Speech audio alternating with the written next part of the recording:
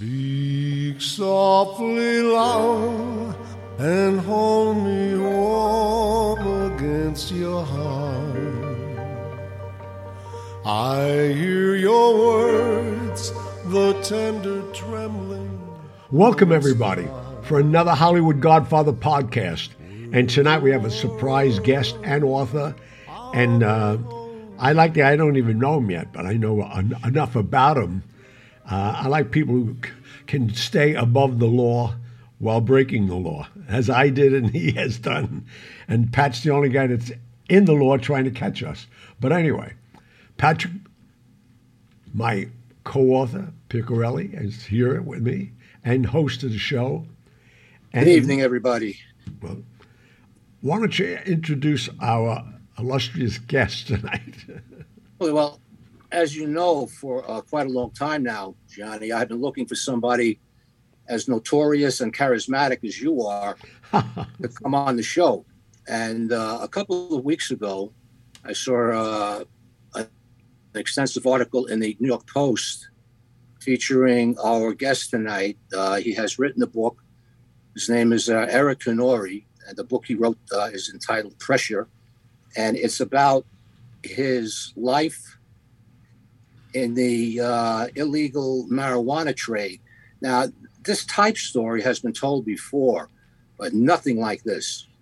He was a single operator with a huge, and I mean huge, operation. The book is fascinating, by the way. And for those of you who want to take a look at it, here's the book. Here's our guest. Great cover, too. Yeah, nice cover. You photographed very well, Eric.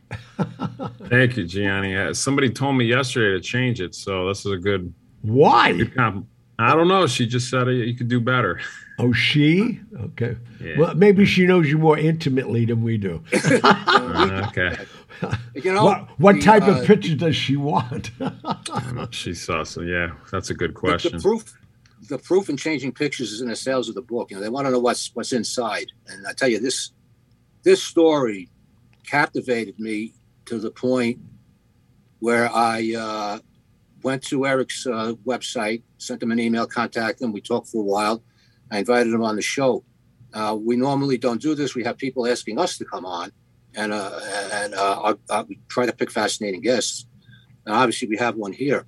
Eric's rise to fame or infamy, I should say, at a young age was phenomenal. I mean, I've been in the law enforcement business for a long time, and reading this is absolutely fascinating. How he organized a huge business on his own, how he kept his humanity, and how he realized that perhaps he wasn't in the right business. Now, one of the things I liked about the book, me being an author, I've been writing most of my life, is that this isn't your typical book. I did this, I did that, pat me on the back, have a nice day, the end. He realizes and projects to the reader his innermost thoughts about his triumphs and his mistakes and why he got out of the game. So at that, folks, I give you Eric Canori. How you doing, Eric? Great. Thank you for having me on, Patrick. Thank you, Gianni. It's a pleasure to be here. Where do we start? Well, from the beginning. Started out. Obviously, you're a very bright guy. I mean, the book speaks volumes of that. How did you get started in this business, and what made you start? When you're in a position where you don't know where you're going to get your next food, or where you're going to sleep that night, you'll do anything to survive. And for me, I wasn't selling weed because I wanted new rims, new girlfriend, fancy car. It was really about survival, finding a safe place to sleep and a safe place to eat. How old were you, if you don't mind me asking? I started selling when I was 16, but I sold candy before then. I had a paper route, I mowed lawns, shoveled driveways. But once I tasted weed was a good way to cover my pain too and prevent me from having real conversations about my truth. And so I smoked a lot of weed, but I couldn't afford it. So I ended up having to start selling it. So I sold a small amount in high school. And then when I went to college, I really expanded the business to where I had different distributors in each part of the town. I was in Plattsburgh State University, upstate New York. and I started my business there, and I really grew it where I did over $1 million in sales by the time I graduated with my bachelor's degree. I had a few people wear wires on me, but they never had enough on me to do anything. I knew they were wearing wires.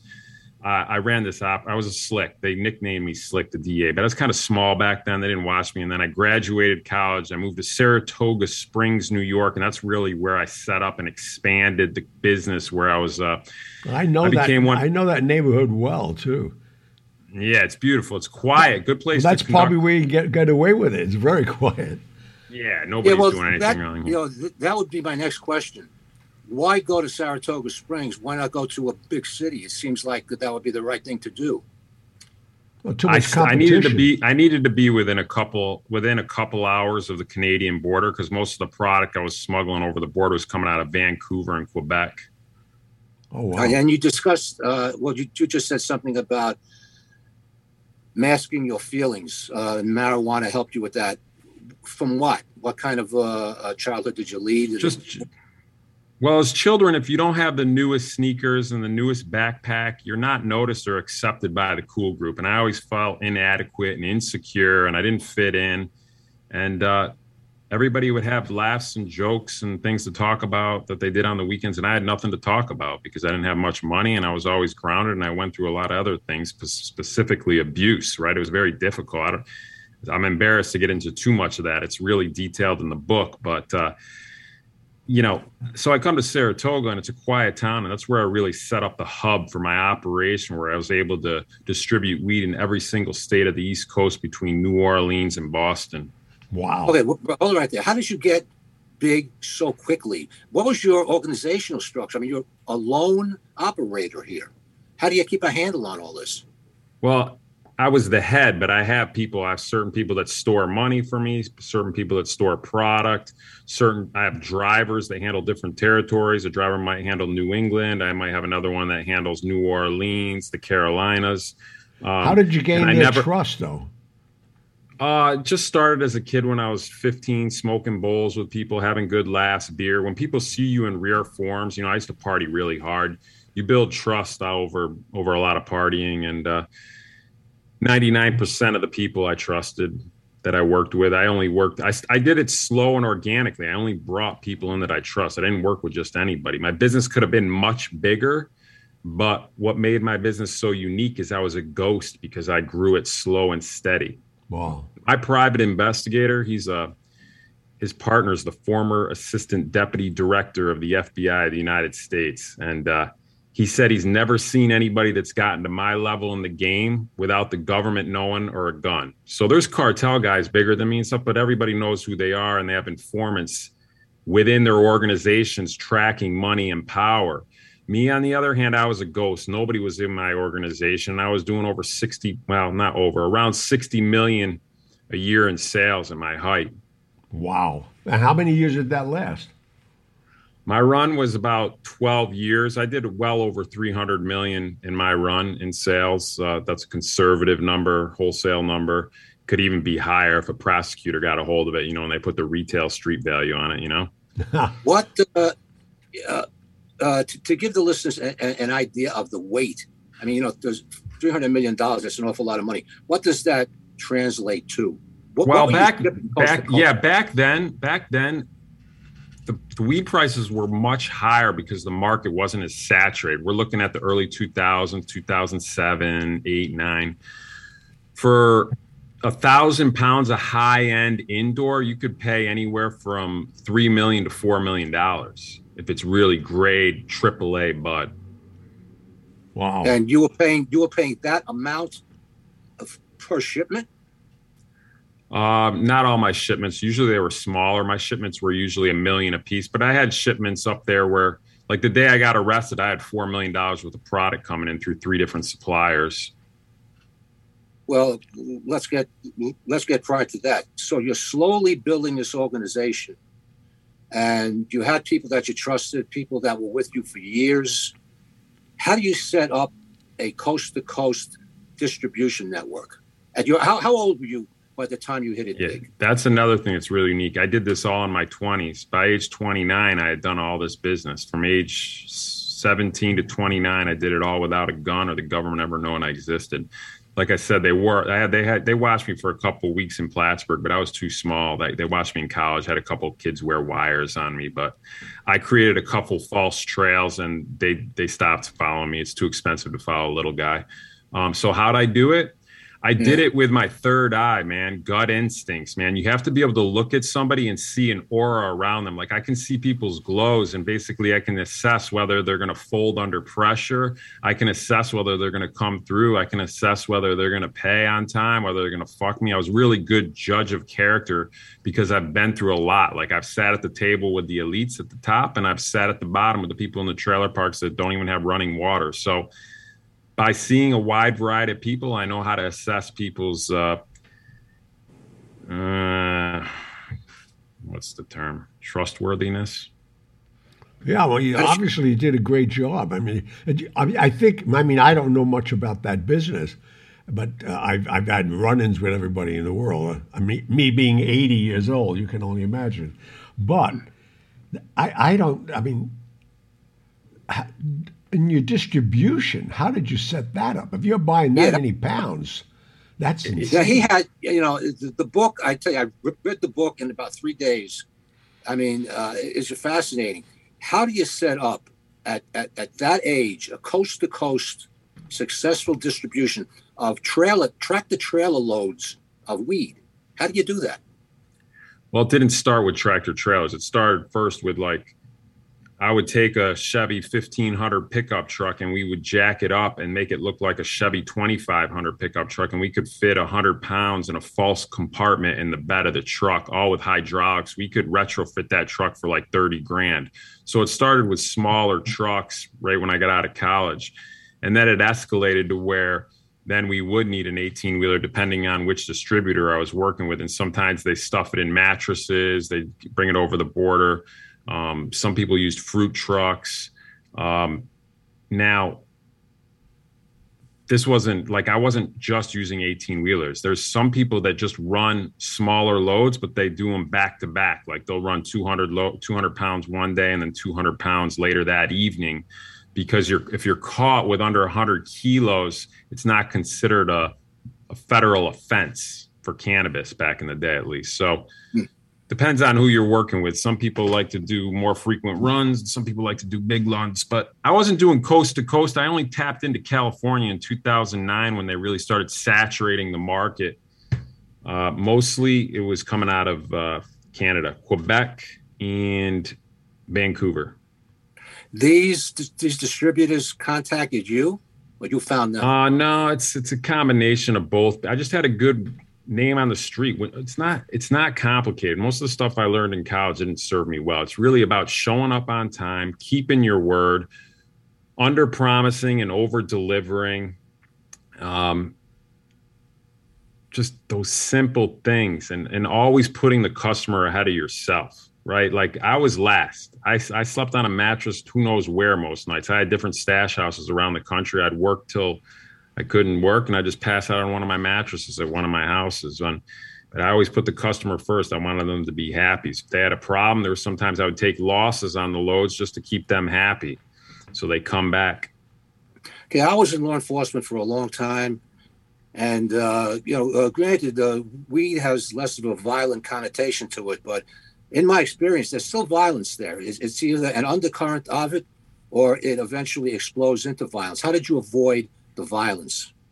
That was another thing with gut intuition. If you read, you probably saw in my book, there was a time when I could have went up to the Indian reservation to get a load, but my guy was playing me kind of like, hey, I have buyers that'll pay more than you. And I said, well, that's all I'm going to pay. And lo and behold, those buyers went up. They were followed by the DEA. There ended up being a shootout at the deal. They tried to rob him for $500,000. DEA ran in. My guy took off on a four-wheeler. He got away. It's kind of like the Wild West up there. So there's violence around, but nobody wants me dead because I'm the cash guy, right? I make everybody rich. Nobody get rid of me. Everybody falls apart. So there's no reason nothing I had to worry about. Without me reading the book, did you do any time? Yeah, I did a little less than 2 years, but I really mitigated my sentence because they wanted me to work undercover initially, and I wouldn't do it. And so I hired a really high-end attorney, Michael Kennedy, out of Manhattan. He'd done a lot. I was going to mention that to you. I did some work with Michael Kennedy as a private investigator. He represented the Trumps. Mm-hmm. I'm not going to go any further than that, but he was an odd guy, to say. He's not still practicing. He passed away. Okay, yeah, he introduced me to Trump's first wife. At the time, she was looking for a divorce. Yeah, and I already had an experience working for Donald Trump, and I wasn't about to take a second case. So I just walked out of the meeting. He wasn't happy with me. He never called me again. But I liked the guy. He was pretty good. He was a heavy hitter back then, but I hired him and his private investigator. I put together a dream team really to fight this thing to trial, and then I was rearrested a second time for laundering money to pay my legal fees. They froze all my bank accounts, all my assets, all my equities.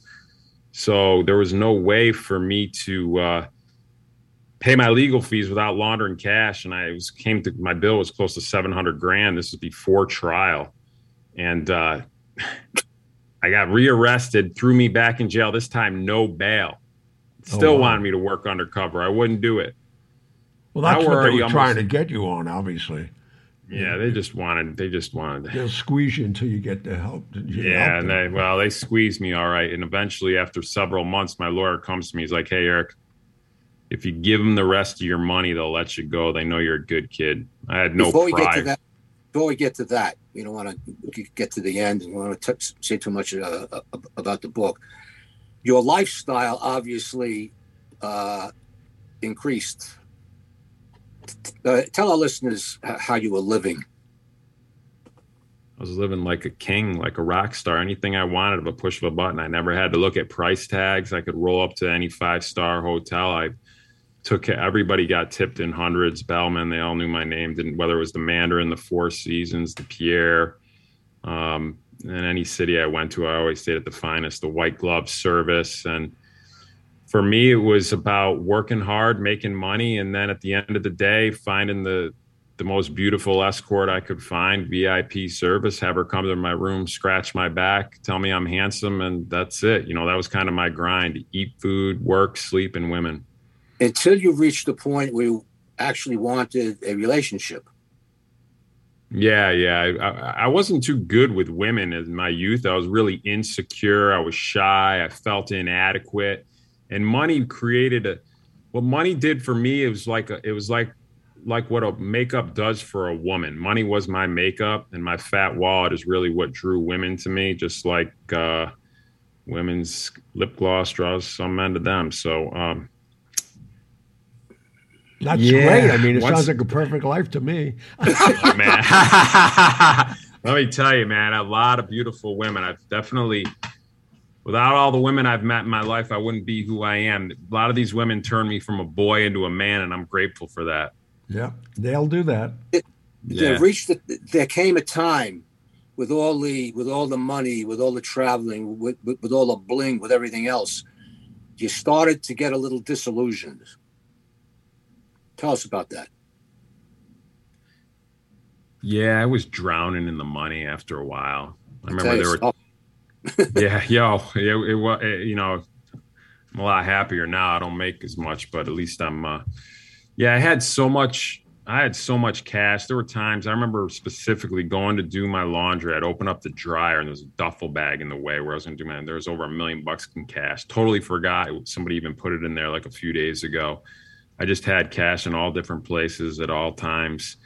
And I always just had wads of hundreds in my pockets, and I greased everybody, overpaid everybody to do the littlest things. Go get me some groceries, throw somebody a couple grand, who knows, and do this. Give me some cell phones. But I was very giving. I didn't really have a lot of possessions of my own. That's another thing that kept me undercover. Like, I bought assets like legitimately, because I had legitimate businesses too. I bought properties, but I didn't have a flashy car or anything like that. So that allowed me to, I liked to rent nice cars when I was out of town. But so back Wait, oh, the money. Yeah. How did I drown in the money, man? Yeah. It's Yeah. very easy. You see it all day, man. I wasn't eating right. I'd eat gas station food. I didn't know the basics of life. Okay. Like I wasn't taught in school, be grateful for what you have. Remember to breathe between your deals. Like I had 14 cell phones at one point, PGP encrypted Blackberries with our own servers. They couldn't even open them after they seized them, some of them. The PGP encrypted ones. I had so many different alerts and dings before smartphones even existed that my brain was like, zzz, zzz, zzz, zzz, zzz. What kind of stress is this? It's a lot of stress. It's stress too, because you're not only running a Fortune 500 company, you also have to constantly cover your tracks and look over your shoulder and wonder who's wearing a wire. You, interesting. In addition to cash, in the book, you discuss gold. Tell us a little bit about the gold. I spent a lot of years burying cash. Other than being very heavy, I know a lot about gold. Right, it's actually trying to figure out if it was heavier than cash. But anyway. Well, when did you start buying gold? What year? 07, I think. 08, maybe. You're way up there. I was buying it in the 60s and 70s at $365 an ounce. Wow. I used to ship my Bentley in a container to Monaco every April for 3 months. When it left, and Pat knows this, the hubcaps, every part of my engine was all gold plated. And then when they brought it over there, it came back in chrome. Every year I moved so much gold and nobody knew what the fuck I was doing just because I had this container that everybody loved this container. I put my car in the container, went across 6.5 days. I'd take it back down. I'm listening to you and I'm saying to myself, like you, I had so much cash. I put window boxes in my apartment in New York and put $1 million in each one, put plants over them. Because I couldn't put money anymore. I didn't know where else to put it without everybody being alarmed by so much cash. That's the problem with it. Eric, this gold was a big point of contention when it came to your freedom. Yeah, so I started buying gold because when I'd bury cash in the mountains, sometimes it would get moldy no matter how well I triple sealed it. So I started buying gold and burying it and saving it for a rainy day, whether it was retirement or to buy my way out of prison or whatever it needed to be. It's just my safety net. Everybody has one or tries to have one. So mine was gold. Mine was gold. So when you started to negotiate with the feds, specifically the DEA, that one agent, I forgot his name, he was after your gold. You gave up one load. And there was a bit of contention about the other one, which he finally got. But obviously he's the DEA. You aren't going to trust the guy. But it seems like you became friends begrudgingly, correct? Yeah, after a few years, him chasing me, he knew more about me probably than my girlfriend. So he didn't know I had gold. He just knew my net worth was up there. He knew I had a high net worth and he wanted to get at that and he wanted awards. So he chased me for a long time. I was the top of his priority. I should say I was his main priority. So Special Agent Ronald Arp was the head of the case. He's passed away since, but he was really good at what he did. And we went to war for a long time, me and him. And we made a deal where I would pay $5 million or $4.75 million.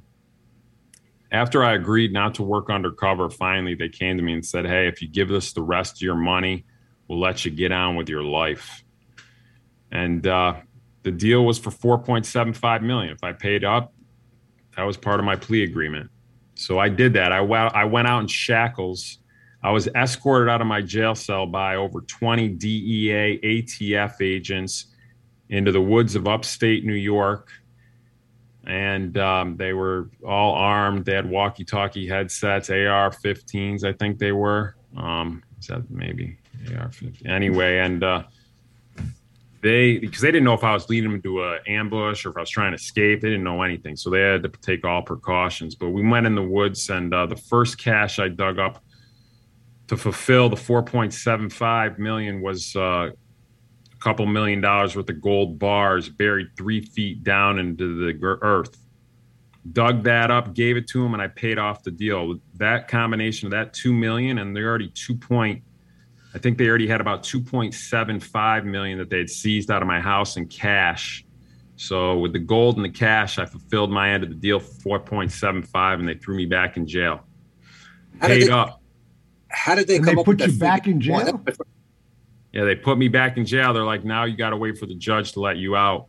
And then we had to have a little proffer session. You know, I had to basically say what I did in the game, because I agreed that I would say what I did. Like, I pled guilty. My lawyer's basically like, you don't have to work undercover. You don't have to tell them everything. You just can't lie. So I basically sat down in a proffer session, and this goes really deep in the book. I'm like summing this up hardcore. Like, basically what I did has never been done probably in the history of the United States, just maybe in Roman times. But has anybody approached you to make a movie of this? Not yet. I mean, I've had emails with guys that do documentaries for Netflix and stuff, but I haven't replied. I'm looking for a heavy hitter. I know what I'm sitting on right now, and this is a gem. So, anyway, they put me back in jail, and they were digging for more. I could tell that wasn't enough money. I had a feeling that they wanted me to still, Ron specifically wanted me to do anything to get more money, more bus, more connect, something. And well, yeah, I didn't give it to him. But what I did give him, after a few weeks of sitting back in my jail cell, I went out in shackles and dug up close to another $6 million in gold bars 3 weeks later. Gave him that, and I said, that's everything. And they let me out. It's time to let me out. I'm summing it up. It's detailed in the book, and they did. I went to stand in front of the judge, gave them close to $12 million in gold and cash, and they let me out of jail. And here I am. I actually did get sentenced to 30 months. I went and did little less than a couple years down in FMC Devens. Wasn't bad. Honestly, I didn't mind it. It was just the food. The food was bad. There's no nutrients there, but the alone time was good because it helped me reset, recalibrate, find my purpose in life. What age are you now when you're doing all this? 32. Oh, wow. Okay. Okay, Eric, that book that you mentioned in your book that you read that helped turn your life around, I forget the name of it. I looked it up, though. I'm impressed. Give our listeners the name of that book. Okay, yeah. So when I was sitting in my prison cell, the book that helped me negotiate the deal with the government is called The Master Key System. It's by Charles Hannell. It's well over 100 years old. Some people, rumor has it that Bill Gates read the book when he was in college, and after he put the book down, he said, I'm going to put a computer on every person's desk in the world, and he dropped out of college and did it. Yeah, I tell you, I was impressed. I looked up the book, and I'm definitely going to get it, just out of curiosity, if nothing else. Yeah. Now, do you want to discuss the courier, the female courier that helped bring this mess down? Yeah. So I had a 99.99% success rate in this business with my drivers and shipments delivered on time, except for the one load that brought me down. And one of my drivers was world champion downhill mountain biker Missy Giove. She's won several World Cups back in the day.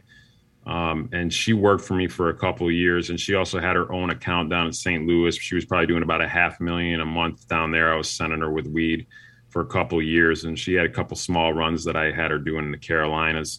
Did you ever ask her why she did that with all her awards and glory she had in her own life? Why are you going to I paid her good money. I mean, for her to drive to California, a 5-day drive, I'd give her $60,000 cash. That's a good pay. More than she was making biking. She wasn't getting big endorsements and all that. Yeah, she was out of the game. She had too many accidents. She had some head injuries in mountain biking, so she couldn't do it anymore. Yeah. But so I hired her. I go, listen, I have a California run. I stopped sourcing. Well, I was still sourcing out of Canada. I've been sourcing out of Canada for a decade, but I started my last year in business, I started sourcing out of California. And I said, hey, I got a run that you can run from California to New York, 60,000. You need to just get a trailer, truck. And I was going to use her as temporary transportation until I had a fruit truck, an 18-wheeler I had everything in the works, but she was temporary transport. Anyway, she misled me. She hired her massage therapist to drive the truck and trailer for $3,000. She subbed it out, didn't tell me, and didn't tell her massage therapist. Didn't even tell her massage therapist there was weed in the trailer. Oh, jeez. Jesus. So that was the downfall? That was my downfall, man. The female mountain biker, Missy Giove, hired this person. That woman was speeding somewhere in Illinois. They pulled her over, searched the vehicle, and they put a GPS unit on it, filed it to one of my properties in upstate New York, Saratoga. You know, you have such a good judge of character, and it's obvious that because you survived so long. And Missy was lying to you, and you always seemed to give her the benefit of the doubt. She had a good line of shit, I'll give you that. But you always gave her the edge. Why? Maybe you liked her. No, she wasn't my type. But I never mixed business and pleasure. That was a good thing on my behalf. But no, she was. I had such a good run that I was getting tired and I wasn't passionate about the business. And when you're not passionate about something, that's where you start making mistakes and that's where you start making poor choices. And I started making poor choices. I knew in my gut she was wrong to drive, but I figured one more run until I solidified my new transportation. And I wasn't even happy, to be honest. I was at this point. Everybody wants to be your friend when you're making millions. And I had too many friends and I didn't know how to build walls around me. Like now I know how to build walls, right? But I didn't know back then. I was nice to everybody. And that was part of my downfall. Yeah, that's true. I mean, I had the best mentors in the world, fortunately, early on. I don't know if you know anything about me. I started when I was 13. And by the time I was like 48, I did $600 million out of the Vatican. And never gave a dollar up yet. 600 million? They keep telling me that's my estimate. I keep telling them, well, where is it? It's in that table right behind you. I see that. No. That's only one of many tables. You get out of prison and you got your whole life. How old were you when you got out? 34. Wow. Obviously, you've got your whole life ahead of you. What did you decide to do? I had this app that I was designing that helps you surround yourself with like-minded people, but I tabled that idea. I may go back to it at a later date, but I wrote this whole book myself. There's no ghostwriter. I took courses. I watched hundreds of hours of YouTube videos. I had mentors, different authors. I spent 6 figures just in courses and training, and I did this whole thing myself. It took me 6 years, and some days it would take me 3 hours to write 3 sentences. And it was a nonstop job because even when I'm driving to the grocery store, I'm still connecting dots because there's over close to 30 or 40 characters in this book. And for me to make this a cohesive piece, it's not about, hey, look what Eric did. No, this is a story about the reader. This is a story about life. This is a story about love, acceptance, resilience, overcoming adversity, getting whatever you want in life because we were all born to win. You know, that's why you're here. I mean, I've read, and with my career and everything else, I mean, I read and I write crime books, mostly true crime novels, screenplays, whatever. But this book, your book, was totally different than anything that I've read in this crime genre. You were so totally honest. And I mean, I've worked face to face and collaborated with people for their stories who looked at me and lied to my face. And I knew it. A lot of them I turned around and walked away from. You know, you just let it all hang out. That's what makes this book so good. Well, you and I discussed this, and we'll discuss it more off camera, or we'll talk. This book has a future, and it certainly would make a hell of a film. But, Are you planning on writing another book? I haven't started yet, but yes, I have the concept in my head, but I'm not going to start just yet. I want to get this thing out the door. I want to get this thing to film or a series first, and then I'll. How long has it been published? Like 3 months. Oh, wow. Yeah. So Johnny, I connected him with Frank. And how are you marketing it? I really haven't started. I put a few posts on social media. I had a couple news reporters do articles on me. I've been on several podcasts, but I haven't really posted. I've only posted a couple. I really have to vibe with who I'm being interviewed by. Like there were some young kids in their 20s that tried to interview me, and I just wasn't jiving with them. And if I'm not jiving with the people that they just don't know, or they didn't even read the book. That's why they don't even know what they're too young. They didn't read the book. So I don't know. If you have recommendations off camera, you guys can help me. I got a recommendation on camera. All right. And he's probably one of the best guys in the world. I did his show again 3 weeks ago. And I think Pat would agree. Every time I do a show, our book spikes. Patrick Bet David. Who? Patrick Bet David. When you and I, Eric, when you and I spoke last week, I told you about this guy.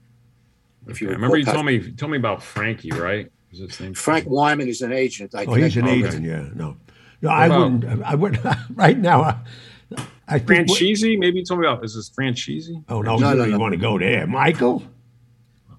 No. This is Patrick Bet David is a powerhouse. Well, I'll tell you how powerful he is. I was on it. What, 3 weeks ago? The last time? I don't know. You've been on a few times, but 18 million views. Yeah, 18 million. Oh wow! All right, no, I'd love to get on there. Well, this, if you don't mind, this is something he would love. I have a history with this guy. It's amazing. He found out about me and came here. He was in Dallas with a camera crew. And he was just starting to get into podcast business a little over 3 years ago. He's a multi-millionaire based on buying up small insurance companies, and they gave him the power to buy big blocks of insurance for cheaper money, and he franchised that. I mean, you look him up. He's an amazing guy. And he's got a genuine guy and just a sweetheart. But this kind of a story he loves.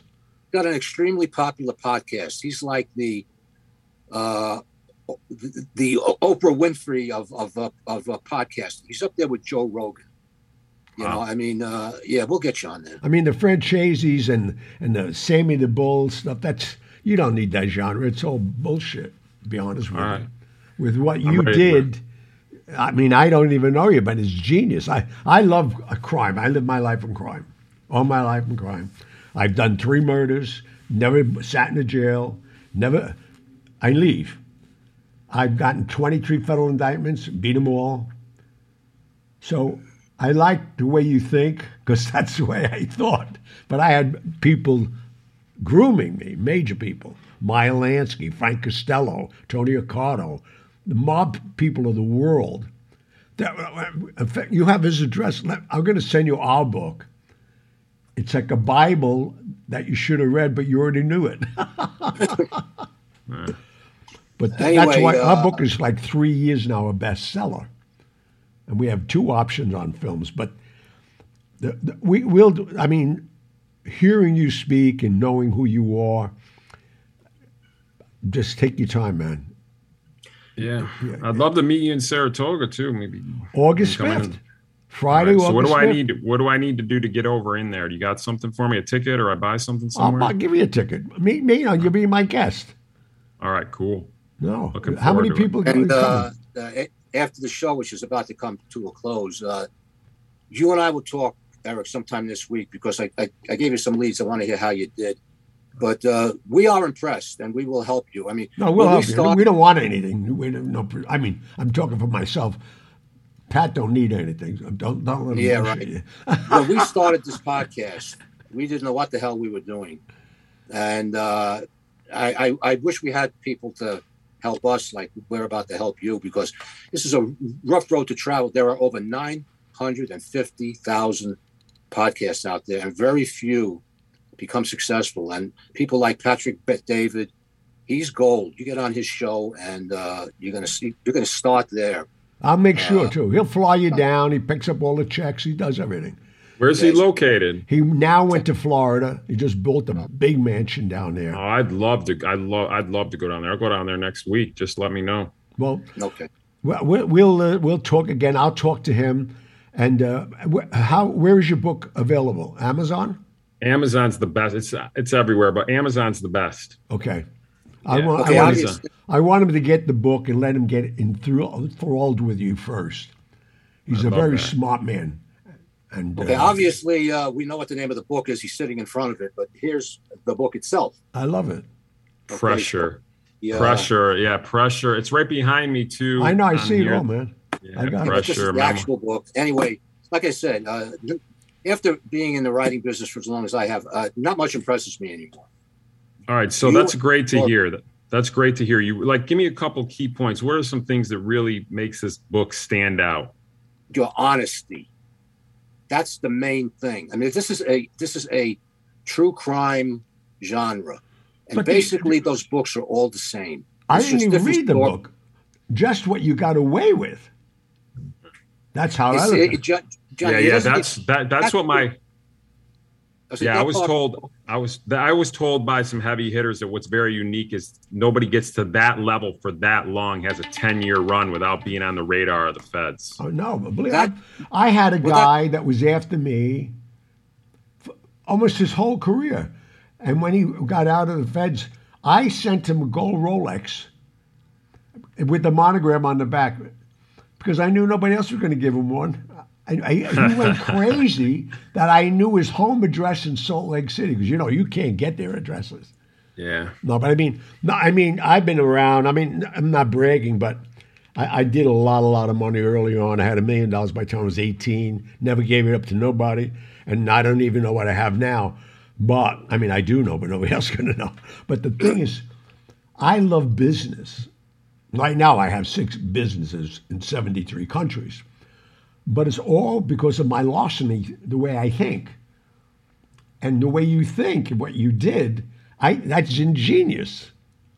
Ingenious. Okay, but to answer the question of what attracts publishers, movie people that are going to help you, is the honesty in your writing. Plus, it's amazing that this is the first thing you ever wrote. But it's a unique story. It's always the story. I don't care how it's written. Johnny, there's a lot of unique stories out there. How you tell them is what sells. I made 46 motion pictures. What we call what's in the script is what's going to make the movie. He's got it. You're saying the same thing. I mean, to answer your question, there is only one answer to that question, and that's the honesty in the book. It's fascinating that you were under the Fed's radar. I mean, that's part of the story. That's the thrill of the story. But people want to read about somebody who can be like themselves. The people vulnerable. People who have the same problems I do, that go through the same thoughts that I have. And you did that in a true crime book, and I've never seen that before. Yeah. And I urge our listeners to get this book. I don't push books. This is the first book I've ever pushed, I think. On the show to this extent anyway. Go ahead. Sorry. This you nailed it right there. There's a crime story threaded throughout, but this is a story about love and acceptance and trying to fit in with the people around you. At the end of the day, nobody wants to be alone and they want to fit in. We want to be loved, recognized, and know that we're going to have food and shelter. And that's what everybody's running around for right now. Everything else is just noise. So that's what this really is about, love and acceptance. I couldn't have said it better myself. You should have been a writer. Hold it. You are a writer. Eric. No, but Eric, what a pleasure meeting you. And Pat knows I don't tell anybody. I don't say I'm going to do anything for anybody. I really want to do it.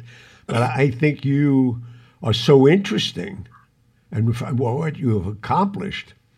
You're a unique man, and when you could say you're unique in the population of this world, there's only a handful.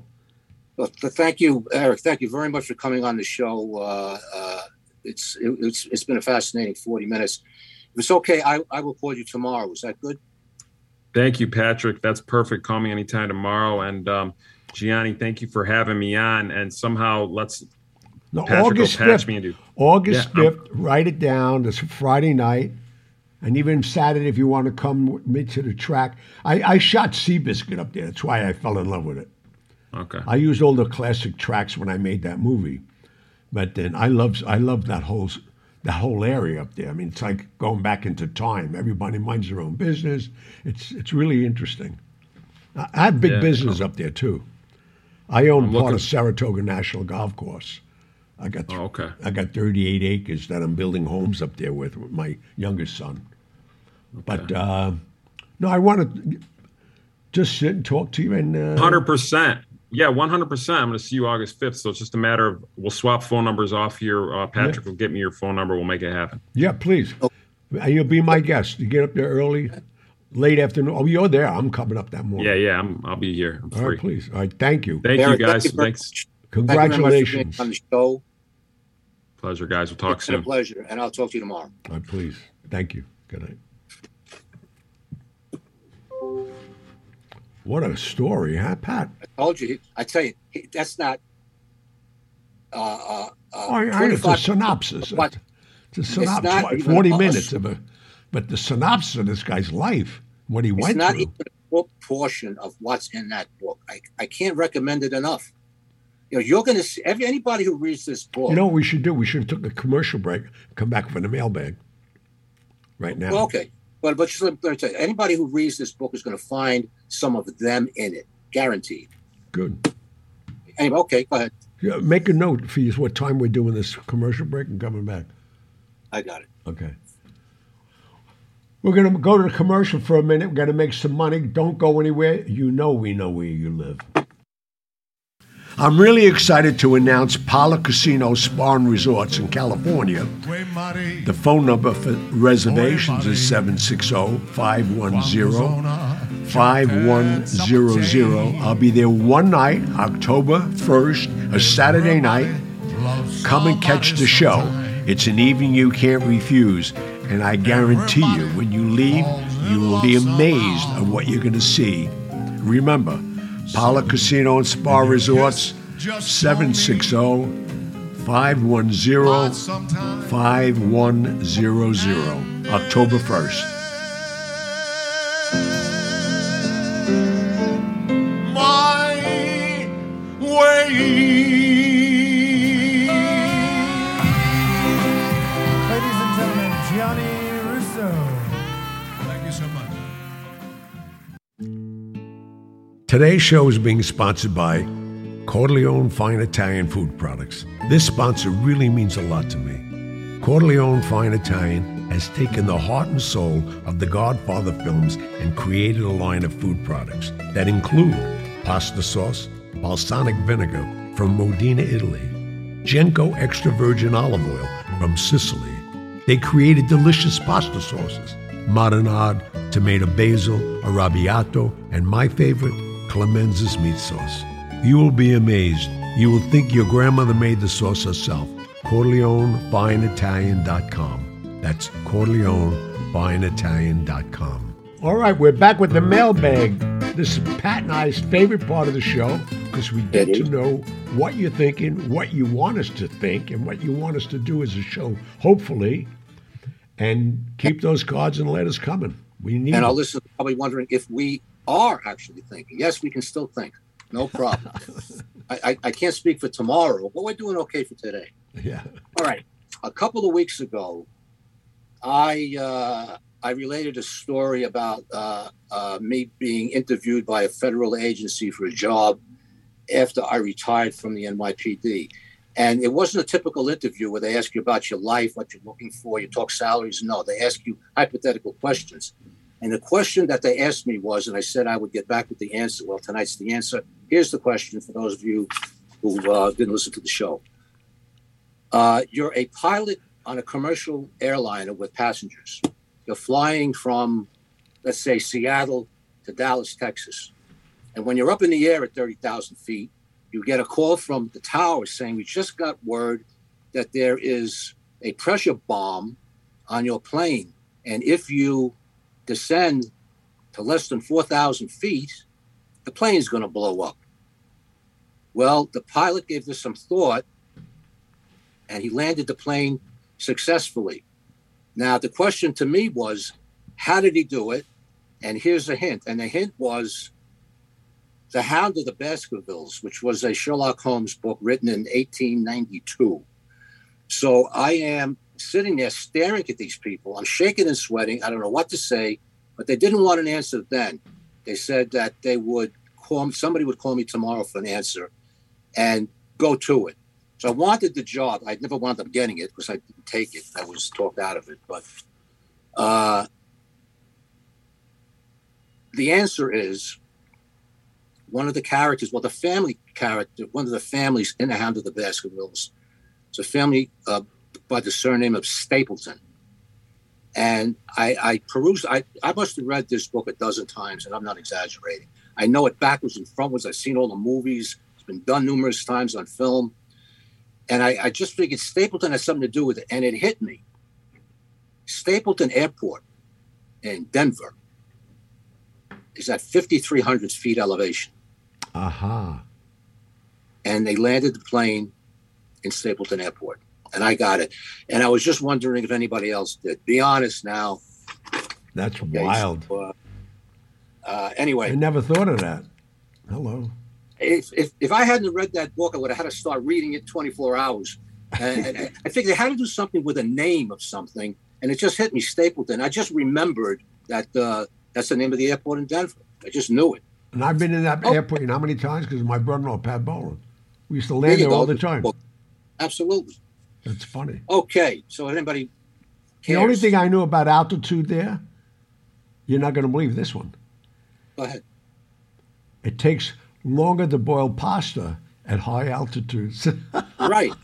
I tell you, I went there to see my eldest son, Alex, lived there for a couple of years. He was in the, another one, he's in the marijuana business. He was in the legal marijuana business. I had problems there, like the first 3 or 4 days, headaches. Oh, yeah. Breathing. You're not used to it, yeah. No, mile high. Know, That's why they call it mile high. You're almost at 6,000 feet. Yep. You know, it doesn't, but then, you know, you acclimate to it. Of course. But it takes a little while. And for some people, particularly people that are out of shape, they never acclimate to it. Yeah. And you don't find too many out of shape people in Denver, and I'm serious. Yeah. Everybody's a health nut. Okay. First question from James. Gianni, this must be you. I was reading about the Mays department store swindle, and Huey McIntosh's name came up as someone who helped Persico extort the thieves. Did you know Huey? No. Do you know who he was? Nope. Huey McIntosh was an associate. He was a bookie. Dealt a lot with the Westies, but I didn't know the story either. Oh, on another note, do you have any Don Rickles stories to share? Oh, Don Rickles, I got so many. You got numerous. Rickles so stories. I was with him. I mean, Don and I came so friendly. And I knew Don before he married his wife, Barbara. And his wife, Barbara, was the secretary to a close friend of mine, Jack Gelati, who happened to be the vice president of ICM. And that's how he met her, because he started representing her. And they had 2 beautiful kids now, and he's passed, obviously. But Don and I have been friends forever. But the things that he got away with Sinatra loved him. And that Sinatra really made his career. Him and Johnny Carson, because you could see how many shows they did together. But Don Rickles, I mean, I'm at my club in State Street, I used to get up and sing in my club. Like most Italians think they could sing, make love, and cook. I do 2 out of 3. So, but one of them wasn't singing. So he'd come in, and he made the mistake, because Sinatra was sitting there, and he was talking to Sinatra while I was singing. I came back to the table, and Sinatra said, "Don really loves the way you sing." I said, "Really, Don?" He said, "Yeah, man, you're the best. You could go big. You could really go big." So with that, Sinatra's a great practical joker. He asked for a phone, because we had phone jacks at every table. This is in the 80s. And he asked for a phone. I don't even know who he's talking to. And he gives the number to my girl to put it in the phone. And he's talking to the guy. So I'm here with Don Rickles at Johnny's place at State Street. And Don loves his singing. I want him to be Johnny's opening act for the next year. So he must have said, okay, what do you want to pay him? He just give him like, $1,000, $2,000 a week. Don Rickles is paying $500 a week. He made it be, if you did the show with him, you could become a star. He almost fell off the chair, but I did it. I mean, maybe Sinatra gave him the money. I had more fun with this guy.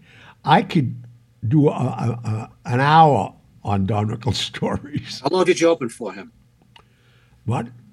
How long did you open? For 1 year. 1 year, every engagement. I did 30 minutes as the opening act. But that's how I met Sinatra. I met so many people because of Don Rickles. Well, I can go on. We should do a show about it on John Rickles one night. There you go. Okay, Patrick and Gianni, thank you for doing the show in the early part of Patrick's career in the NYPD. That was an excellent show. I'd like to hear a part 2 of how you became a detective and your experiences with that life. Life in the NYPD in the 1980s, cases you worked, how to crack tough cases. And if I may ask, what was your most terrifying incident on the NYPD? Well, you might think it was a blazing shootout or a chase across rooftops, but it was actually was a bodyguard job for Muhammad Ali. Muhammad Ali was going to receive an award in the Apollo Theater. For those of you who don't know, it's an iconic theater in Harlem on 125th Street. And the Tactical Patrol Force, of which I belonged to, was charged with guarding the guy. I mean, he was at the height of his career. When you walk into the Apollo Theater, have you ever been there, Gianni? Yeah, numerous times. Okay, when you walk in to like a hallway that's you're not in the theater yet. Yeah. You walk through the theater doors and you walk down a hallway that's maybe 30 or 40 feet. Then there's the actual doors to the theater, and you walk in and you go. So he made his entrance. He gets out of the limousine, and whoever the bosses were told him, there was thousands of people on 125th Street just to see Ali.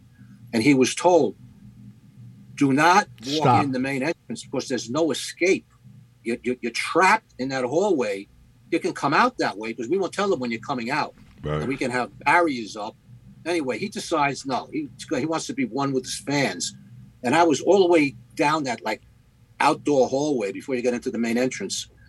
And the crowd went over the barriers and rushed into that enclosed space. And there's no room.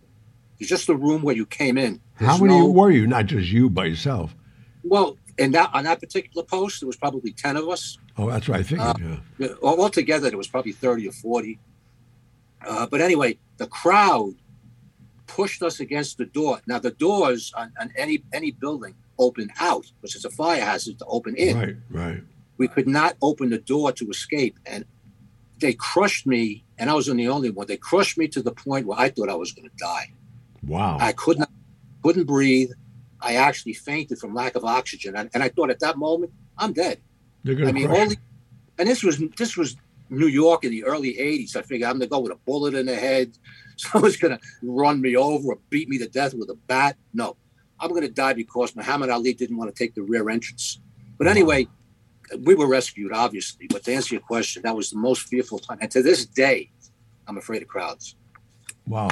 I always look for an out if I'm around a crowd. So I know there's an escape route for me. Right. And it was frightening. Do we have time for more? I don't think so.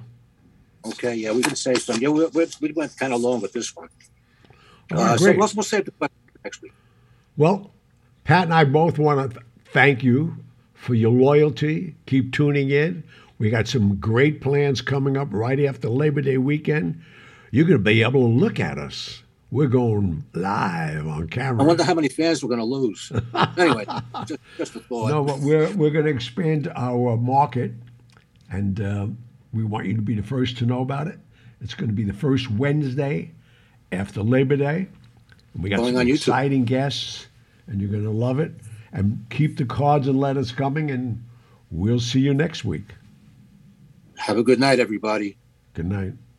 Good night, Gianni. Woo!